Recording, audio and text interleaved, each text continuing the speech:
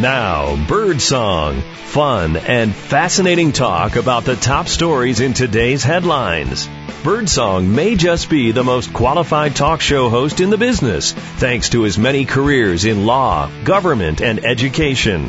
Here's your host, Leonard Birdsong. Hello, folks. This is Birdsong back again with you on the radio. So happy to be here. Hope you all had a good 4th of July. I have my friend EJ with me today. Say hello to the folks, EJ. Happy 4th of July after the day. Hope your ribs were good and your barbecue. Well, let's have a show today that's pretty good. We're going to talk about, of course, the good, the bad, and the ugly of the past week. And we're going to talk about the good, the bad, and the ugly. I'll bring that to you. And then in the second segment, we're going to talk a little bit about a funeral, a very strange funeral in the D.C. area. Something happened there. EJ is going to talk about that. There will be some dumb criminal law stories, some riddles, and a Paul Harvey story if we have the time, and I think we will. Let's start it out. Most of you know that on Saturday, the 30th of June, the last day of June, there are a number of marches around the country protesting the administration's zero tolerance policy in separating families. Many of the people wore white. They shook their fists in the air. They carried signs reading "No more children in cages" and "What next?" concentration camps. In major cities, in tiny towns, marchers marched across America, and the protesters flooded more than 700 marches for immigrant rights from Los Angeles to New York. So that's a lot of people. President Trump has backed away from the family separation controversy because there's been bipartisan and international uproars about his zero tolerance policy. Unfortunately, still more than 2,000 children have been separated from their parents at the border. Those marching Saturday demanded the government reunite the families as soon as possible. In the president's hometown of New York City, a massive crowd poured across the Brooklyn Bridge in 90-degree weather, chanting "Donald Trump must go."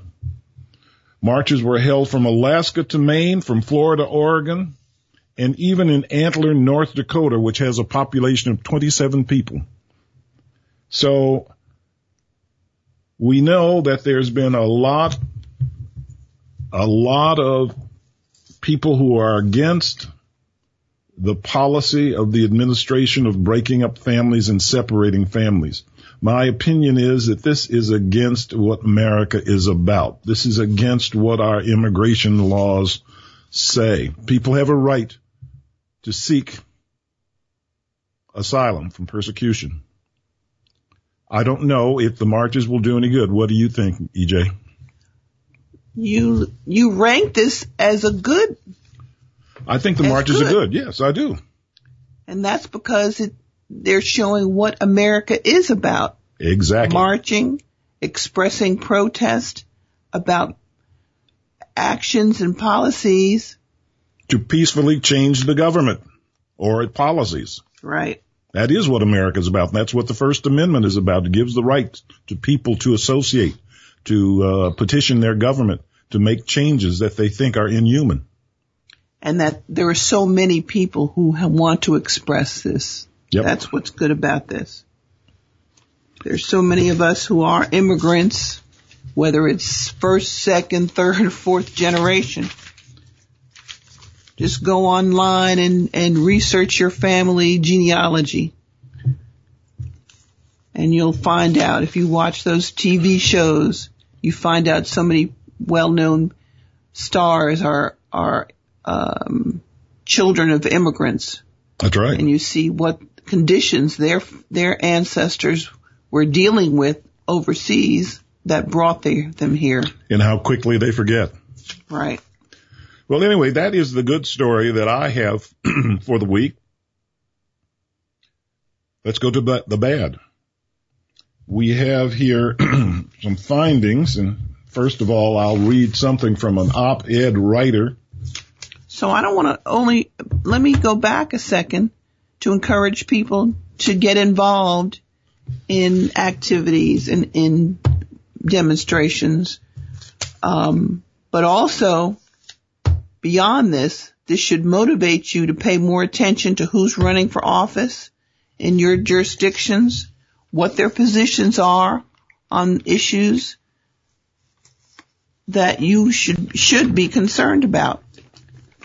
It's not only immigration, it's what America represents to you, and don't allow anyone to change your position on it, or to educate yourself about what the issues are and the facts related to those. Well, that's well spoken, but this thing about immigration, it has become, it's become a football. It's being knocked around or kicked around. And I think that it is a hot topic, and I think we need to talk about it. Everyone in the United States, whether they are legal or not legal or not documented, or they're citizens, they all have a notion or an opinion of what the immigration laws of the United States are about. Most people, though, have never read the immigration law. They don't know where to find it, and they just go on their gut opinion. But what you say is true. I hope people get out and vote for what they want, the kind of government they want. And remember, many people say, well, what does immigration have to do with me in my daily activity?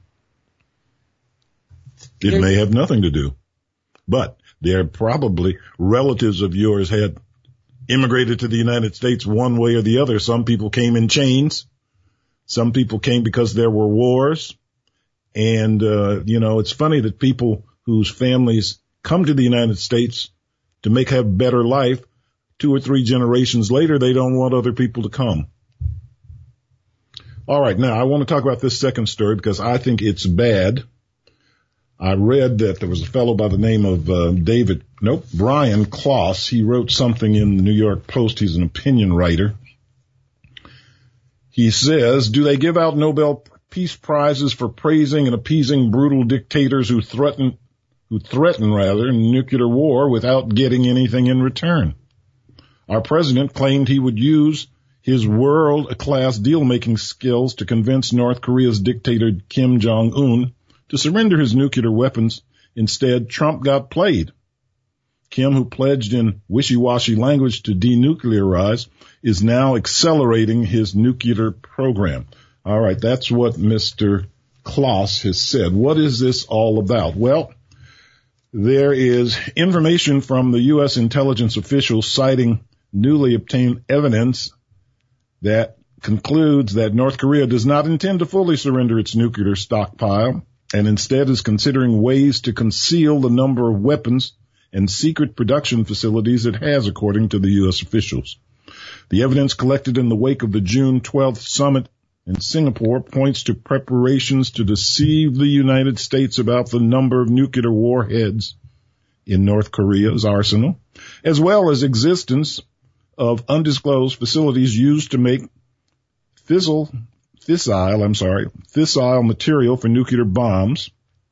The findings support a new previously undisclosed Defense Intelligence Agency estimate that North Korea is unlikely to denuclearize. This is bad. We are getting played. This is something I thought would happen. This is the North Koreans' game. Was this the game that they've always played with the U.S.? Yes, it is the game they seem to have always played. Way back in the Carter administration, President Carter tried to appeal to the grandfather of Kim Jong-un, who was in charge at the time. Yeah, the grandfather was in charge then. Carter made some entrees toward them, and he suggested that they might do something, but Carter got played. They didn't do anything. Then Clinton sent Madeleine Albright to North Korea to try to come up with something to make the Koreans come to the table and perhaps sort of denuclearize or not come up with a nuclear bomb and that sort of thing. It failed miserably. I think Obama tried for just a few minutes and realized he would rather work with Iran than to try to do anything with North Korea, where there had been no movement. We've been paying North Korea some kind of... We've been helping them over the years. We've helped them with foreign payments. We don't give them as much money as China has, or what used to be the Soviet Union, but we don't give them that much money now. Okay. So it's been tough on their people. Kim Jong-un is basically starving many of his people. They use the money to help the elite. They run concentration camps and hard work labor camps. A lot of people die in that country. It's bad. I think we're being played. My own opinion is that, well, I would like to see North Korea denuclearized, but I just don't think it's going to happen on the terms that we want. Our president had a reality type show where he went to Singapore and he shook hands with Kim Jong-un, and then he came home and said that, we don't have no fear of nuclear war anymore. Well, I just don't believe that. But this is just me talking, EJ. Let's move on to the ugly story, okay? So we've talked about the good, we've talked about the bad. The ugly story from this past week is yet another mass shooting. I don't know what it is about Americans. There was no warning of this attack. The story is that a 38-year-old Maryland man who police said gunned down 5 employees of the Capital Gazette newspaper in Annapolis, Maryland, used a pump-action shotgun purchased legally, and he had barricaded the exit doors as part of a planned attack. His name, Jared Ramos. He was in court on Friday. He did the shooting on Tuesday. What happened to him? Years after successfully, or rather unsuccessfully, suing that newspaper, the Capital Gazette, Annapolis is the capital of Maryland, the state of Maryland, Ramos blasted through the doors of the newspaper on a Thursday afternoon and shot up the newsroom before hiding under a desk. Authorities charged Ramos in the killings of the editorial page editor, the editor and columnist, a sports writer, a sales assistant, and a community correspondent. They were all killed. 2 staffers were injured. The murder charge in Maryland carries a maximum penalty of life in parole. Maryland doesn't have the death penalty. Now, again, what caused all of this? We're not completely sure, but it seems to have grown out of a grudge that Ramos had against the paper. It seems as if he had a situation where there was a woman who he was stalking. On social media. And they reported on it. He then sued the paper for defamation, and he lost his suit, and he's been mad with the world since then. This was 2011, I think, when the suit was overturned, or when thrown out, rather. But his grudge, I have more information. The grudge with the newspaper began in July 2011, had said that his defamation suit should be thrown out, and it was thrown out, but he wanted to get his revenge. This is quite ugly. Tell me more about it, EJ. My understanding is the person who wrote the article no longer worked at the paper. Isn't that an irony? You're absolutely right. He moved on. Yep. However, he was going to get his grudge by killing other people, and that's what I don't understand about this mass killing. What joy do you get out of settling a grudge when the person who you were really aiming at wasn't even there? Ugly, just ugly. Well, it sounds like it's aiming against the media for reporting on something he did, or a person who doesn't like losing. Yep, there are a lot of people like that who don't like losing, but most of them don't get guns and go out and shoot up their former businesses. Exactly. Or former places of work. This started about 30 years ago with what was called going postal. Do you remember that? People who worked in the post office would get very frustrated and go back and kill their supervisor. But this has gone beyond that. We now have students shooting up schools, or former students shooting up schools, and we have a guy like this who has a grudge against a woman that grows into a grudge against a newspaper. It's just awful. It really is. I don't know what's going to stop it. Are we becoming psychologically hinged? This is a story about a newspaper that reported accurately on the subject. It wasn't even fake news, and he didn't want it reported. He didn't know who to retaliate against. I don't know what needs to be done. Well, the things that people don't want to hear is maybe put some more regulations about who can buy guns and that sort of thing. We're never going to get rid of the Second Amendment, which I don't want to get rid of. We have a right to bear arms, but we don't have a right to go in and commit mass murder. That's the problem. Nope. All right. Well, you've heard the good, the bad, and the ugly. This is Birdsong. I'm here today with my friend EJ. We're talking about the good, bad, and the ugly. There's more news to come. We're going to take a break, a pause for the cause. Stick with us. There'll be more. This is Birdsong, and I'm out.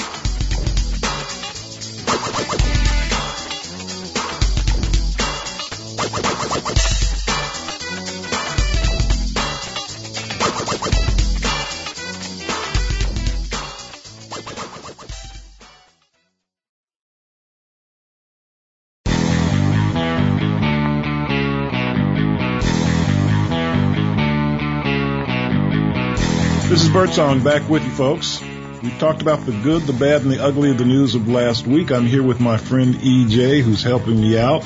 She has a story that she wants to talk about. She finds things in the news just like I do, and she is really exercised by this fact that there was a funeral in the Washington, D.C. area where things did not go well. Tell us about it, EJ. Get the hell out of my church.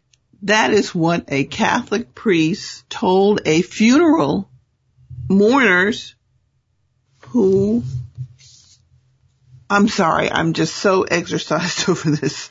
All right, let me help you out. There was a funeral in the Washington, D.C. area. Yes. And this Reverend Michael Breeze. He's a priest. He's a reverend priest, yes. Yes. Who's in his 60s. Angrily spoke with people at St. Mary's Church in Charlotte Hall, Maryland. That's right outside of D.C., right? Right, District of Columbia. He wrote a letter talking about his anger. He did apologize, but there were people apparently who were hugging each other, mourning about the loss of their family member, and they knocked over a chalice. And in the chalice was some consecrated wine, right? That's my understanding. And as a result, he blew up at that. He blew up and told them to get the hell out of his church. Doesn't sound like what a Catholic priest should be saying. Not at all. I just can't believe it. But he told them, you get this thing, referring to the casket and the person inside, and you people get out. He called the police and told the police that property was being damaged when all they had knocked down was a chalice. And the police arrived and escorted the mourners and the hearse to the county line, and ultimately to the funeral home. What ultimately happened is another priest, who was a member of the St. Peter Claver parish, a pastor, performed the funeral services. But the damage had been done then. The damage had been done. I mean, I imagine they contacted the diocese, or not the diocese, but the archdiocese, and they contacted an alternative priest. But that the person who passed was baptized in that church and had wanted to be buried through that church. And that's something proper funeral mass, in other words. Not only the church, but a proper funeral mass. And she didn't get it. And that's a shame. That's really a shame. I've never heard such a story. Been going around here. Was the priest, was he suspended from his duties? Or was he punished in some kind of way? He was placed on administrative leave while they investigate what happened, but what they were able to look at, or going to be able to look at, is the video tapes that mourners recorded of the incident. All right. But it said 200 to 250 people being put out of a Catholic church. That's a big funeral. Obviously. So how do you fit all those people into a funeral home? Good question. Big funeral home, I guess. Well, maybe all of them didn't get in there, but I understand a chalice is blessed and consecrated. Yes. Well, again, I hope this never happens again. I've never heard of a priest yelling, "Get the hell out of my church." It's not our church, isn't it? It's our church, not just his church. Exactly. Get the hell out of my church. All right, then. Well, what do you rank that? Is that good, bad, or ugly what's happened here? It was certainly ugly, the priest yelling out, "Get the hell out of my church," but did it turn out good, or is it still bad? It's still bad. It leaves a bad taste in people's mouths, and it, paints the church in an ugly way. It makes them look bad. The auxiliary bishop was contacted. He expressed real concern about what happened, and so he's the one who put that priest on administrative leave. The person who passed was African American. The priest was Caucasian. And the priest they obtained to perform the service was African American. He was a pastor in two churches in Maryland, one being the St. Peter Claver. And so you think there was a racial component to this, kicking the people out of the church? It seems to be that way. He claimed after everybody left the church, he told the pallbearers that he wasn't a racist, but he probably didn't recognize any of these people as being members of his church, and didn't probably think that they had any respect didn't have any knowledge about the Catholic faith. But that's no excuse. All right, then. Well, what a sad story. I think that's upon the bad. It's almost approaching ugly. I agree. But we need to move on. Thank you so much for that story. I know that it's going around the United States. I hope this doesn't happen in other churches. You're listening to Birdsong, folks. I'm here with EJ, my friend. We've been talking about the news. I'm going to come back, and we're going to talk about some dumb criminal law stories for you. You know, these stories never go away. You may get some laughs. You may get some tears. Stick with us. There's more to come.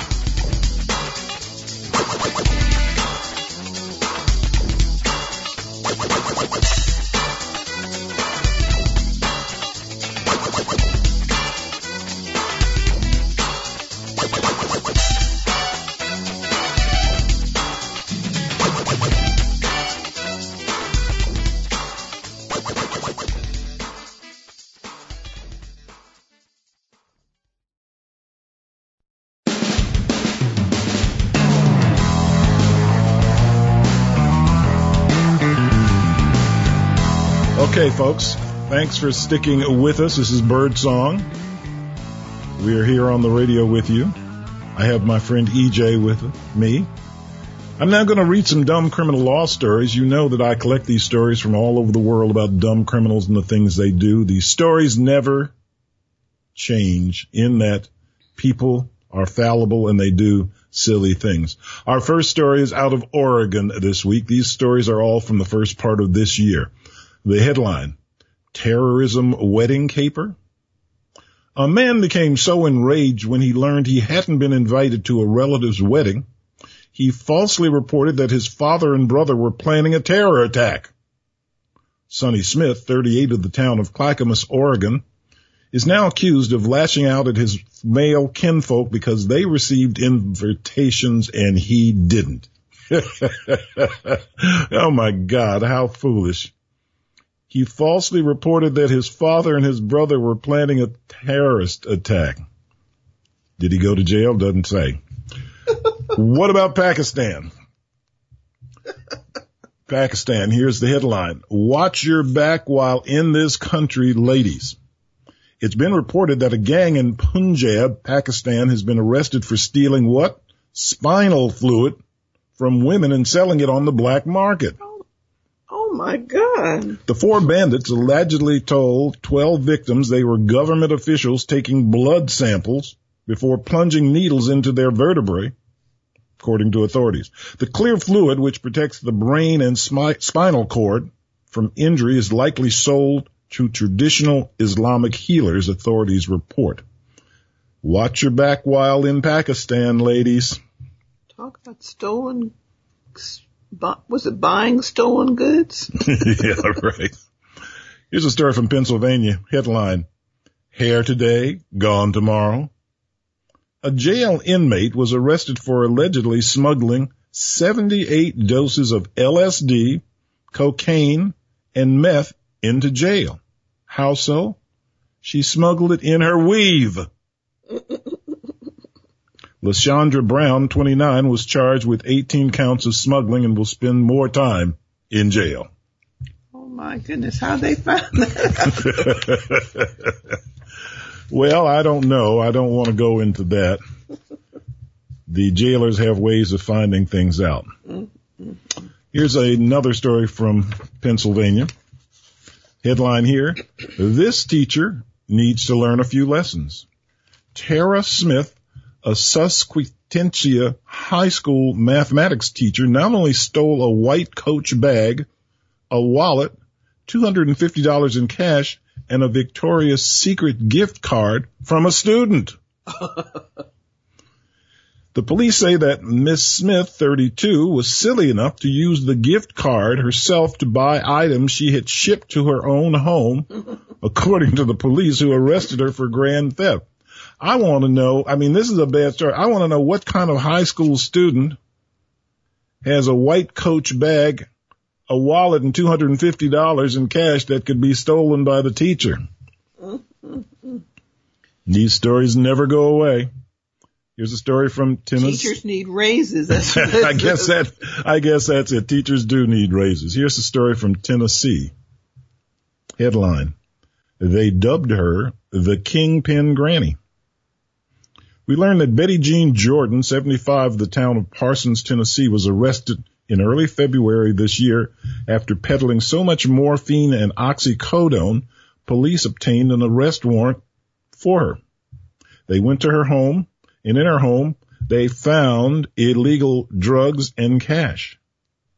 The search of her home pursuant to the arrest warrant revealed that there were 1,000 prescription pills, mainly opioids, found, and a wad of $12,000 in cash in Miss Jordan's possession. Wow.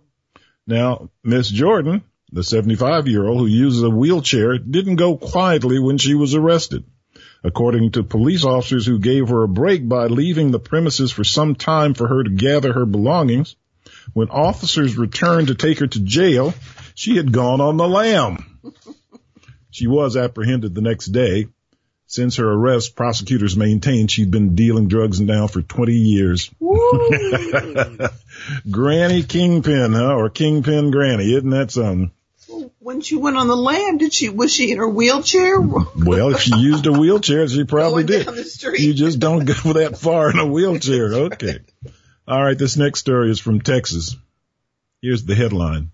His logic blows. A man who was convicted of 4 DWIs tried to overturn his prison sentence by arguing breathalyzer-centric laws discriminate against alcoholics. Ralph Friesenhahn of San Antonio said the state's 0.08 blood alcohol limit is unfair to drunks because they have higher tolerances and can function normally on that much booze. Unfortunately, an Austin, Texas appeals court denied his case. I guess so. His logic blows, EJ. All right, another story from Texas. The headline on this one said he busted out of prison for a home-cooked meal. It appears that prison food was so bad that Joshua Hanson, 25 of Dallas, Texas, was caught trying to sneak back into a federal prison in Beaumont, Texas, with a feast including sausages, chicken, rice, veggies, all in a duffel bag, according to the Jefferson County Police. Police also say they found that Hanson was hauling a stash of liquor, of course, to wash it all down. He went for a carry-out run. Yeah, I guess so. He missed that Texas barbecue. Yeah, you're probably right. Vermont, what a stink, says the headline. We learned that a Vermont man recently confessed to spraying liquid manure on a U.S. Customs Border Protection car last summer. Ooh, gross. It is gross. Police allege that Mark Johnson, 53 years old, vandalized the police cruiser, after he went on a rant about why not enough was being done to arrest immigrants in the country illegally. What a stink. What a stink. Here's a story from Virginia. If at first you don't succeed, says the headline. A heroin dealer is accused of slipping into an Alexandria, Virginia hospital to make a sale to a patient. That is, to make a sale to a patient who then suffered a second near-fatal overdose in 2 days. Oh, God. Police said Michael Flipowitz, 25, signed into the hospital as a visitor to sell the dope to a 24-year-old man who had been admitted the day before after overdosing. If at first you don't succeed. Oh, my God. All right, the last story for today. These stories never change. If you want to read... People don't learn. They don't learn. I was just going to say before the last story, if you want to read some more of my dumb criminal law stories, you can go to my blog, www.birdsongslaw.com. Birdsongslaw is one word, .com. All right, here's the story from Florida, the last one. Yep, she picked the wrong guy to scam, says the headline. It's been reported that a greedy clerk allegedly tried to steal winning lottery ticket prize money. However, she picked the wrong person to scam. The man was actually an undercover Florida Lottery Commission agent hired to keep clerks honest. Winn-Dixie Liquors worker Crystal Baton, 42 of Fort Myers, Florida, told the agent that her $600 winning ticket was only worth $5. Wow. Now, she allegedly had slid the winning ticket into a notebook and was arrested on the spot. Mm-hmm. Yep, she picked the wrong guy to scam. All right, these are your dumb criminal law stories, but here, I have some riddles for you. And they're not difficult, but I do these riddles to keep you on your toes. There are going to be 3 of them. See if you can figure them out. EJ, see if you can figure them out. Okay. Here's the first one. I'll come back at the end of the show to tell people and you what is the answer if you can't get it. The first riddle. What did the baby corn say to the mama corn? What did the baby corn say to the mama corn? That's number 1. Second one. What do you call 2 birds in love? What do you call 2 birds in love? And finally, if your hair is sticky after combing it, what should you have not used? If your hair feels sticky after you've combed it, what should you have not used? This is Birdsong. I'll be back at the end of the show with these riddles. Stick with us. We're going to have a Paul Harvey story coming up. You'll like this one. This is Birdsong.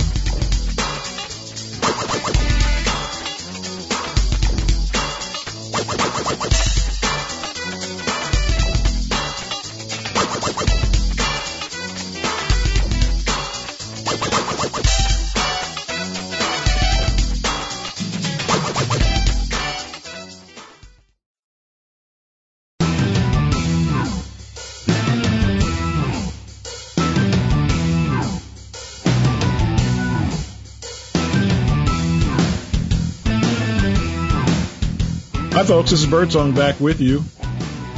Happy to be here. I'm always happy to be on the radio. I have my friend EJ with me. You know, I like Paul Harvey. He was a great broadcaster. I like to be like him. It's popular. His son, Paul Harvey Arant, wrote a number of stories for him over the years that he read on the radio.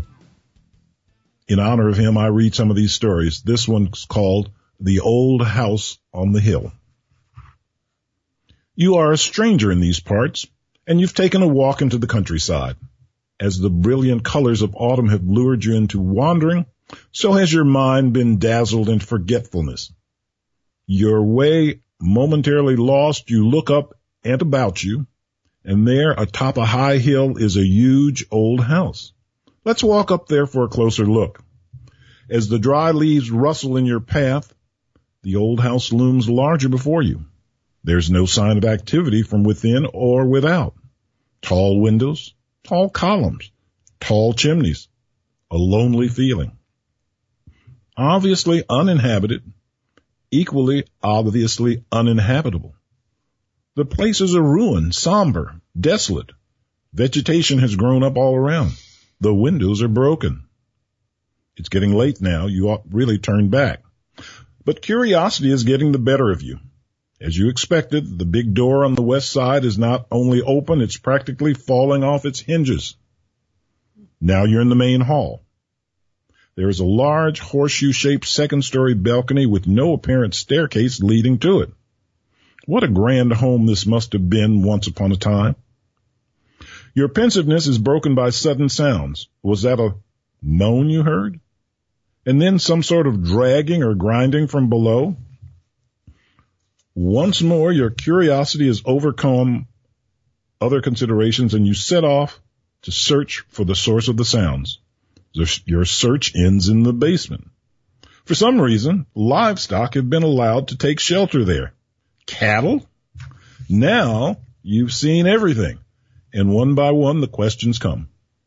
How come such a place, surely once so lovely, have been neglected and consigned to decay? Doesn't anyone know? Doesn't anyone know it's here? I'll tell you this much. The original owner improvised. Nope. I'll tell you this much. The original owner, impoverished before his death, sought permission from the authorities to raffle off his home. It and everything in it went for a song, and eventually the old house was abandoned. You right now are carrying a picture of that old house in your pocket or in your purse. In the countryside you walk took 100 years ago. In 1879, the old house on the hill looked precisely as you saw it. Grain was sometimes milled and stored on the parquet floors of the drawing room. The basement had become a cattle barn. In 1862, the house was bequeathed to the American people, and Congress turned it down. Congress, preoccupied with the Civil War, had no time for petty real estate. For 20 years, the home declined toward total collapse, even though its designer, the builder, its original owner, was also the designer and author of what? Our Declaration of Independence. The old house on the hill, restored at last from ruin and still with us, the same house on the tail of your nickel, was the home of Thomas Jefferson, Monticello. Now you know the rest of the story. This is Birdsong. The old house on the hill. That was Monticello? That was Monticello, yes. Wow. All right, folks. Well, we're coming to the end of the show. That was, I thought, a timely story since we just had the 4th of July, and it was Thomas Jefferson who wrote the Declaration of Independence. Let's now give you the answers to the riddle. EJ, can you figure out the first one? What did the baby corn say to the mama corn? I can't think of an answer. What did the baby corn say to the mama corn? Well, I don't know. What the did baby corn said, "Where's popcorn?" All right, here's the second one. You like that, huh? What do you call two birds in love? What do you call two birds in love? Can't think of the answer. I don't know. You call them tweethearts. Oh, sweethearts. Isn't that something? All right, here's the last riddle. Why does your hair feel sticky, or why should your hair feel sticky after you've used something to comb your hair that you shouldn't have used? Why is your hair feeling sticky when you combed your hair with something you shouldn't have used? Hairspray? Not hairspray. You would have combed your hair with a honeycomb. I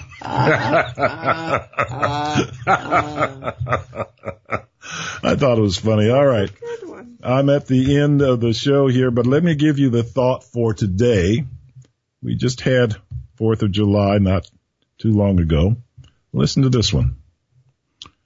One of the great liberal documents of the world is the Declaration of Independence. One of the great conservative documents of the world is the Constitution of the United States. We need both documents to build a country. One to get it started, liberal, and the other to help maintain its structure over the years, conservative. We need a Declaration of Independence and a Constitution of the United States. We're lucky in this country to have both. This is Birdsong. I'll be back with you next week.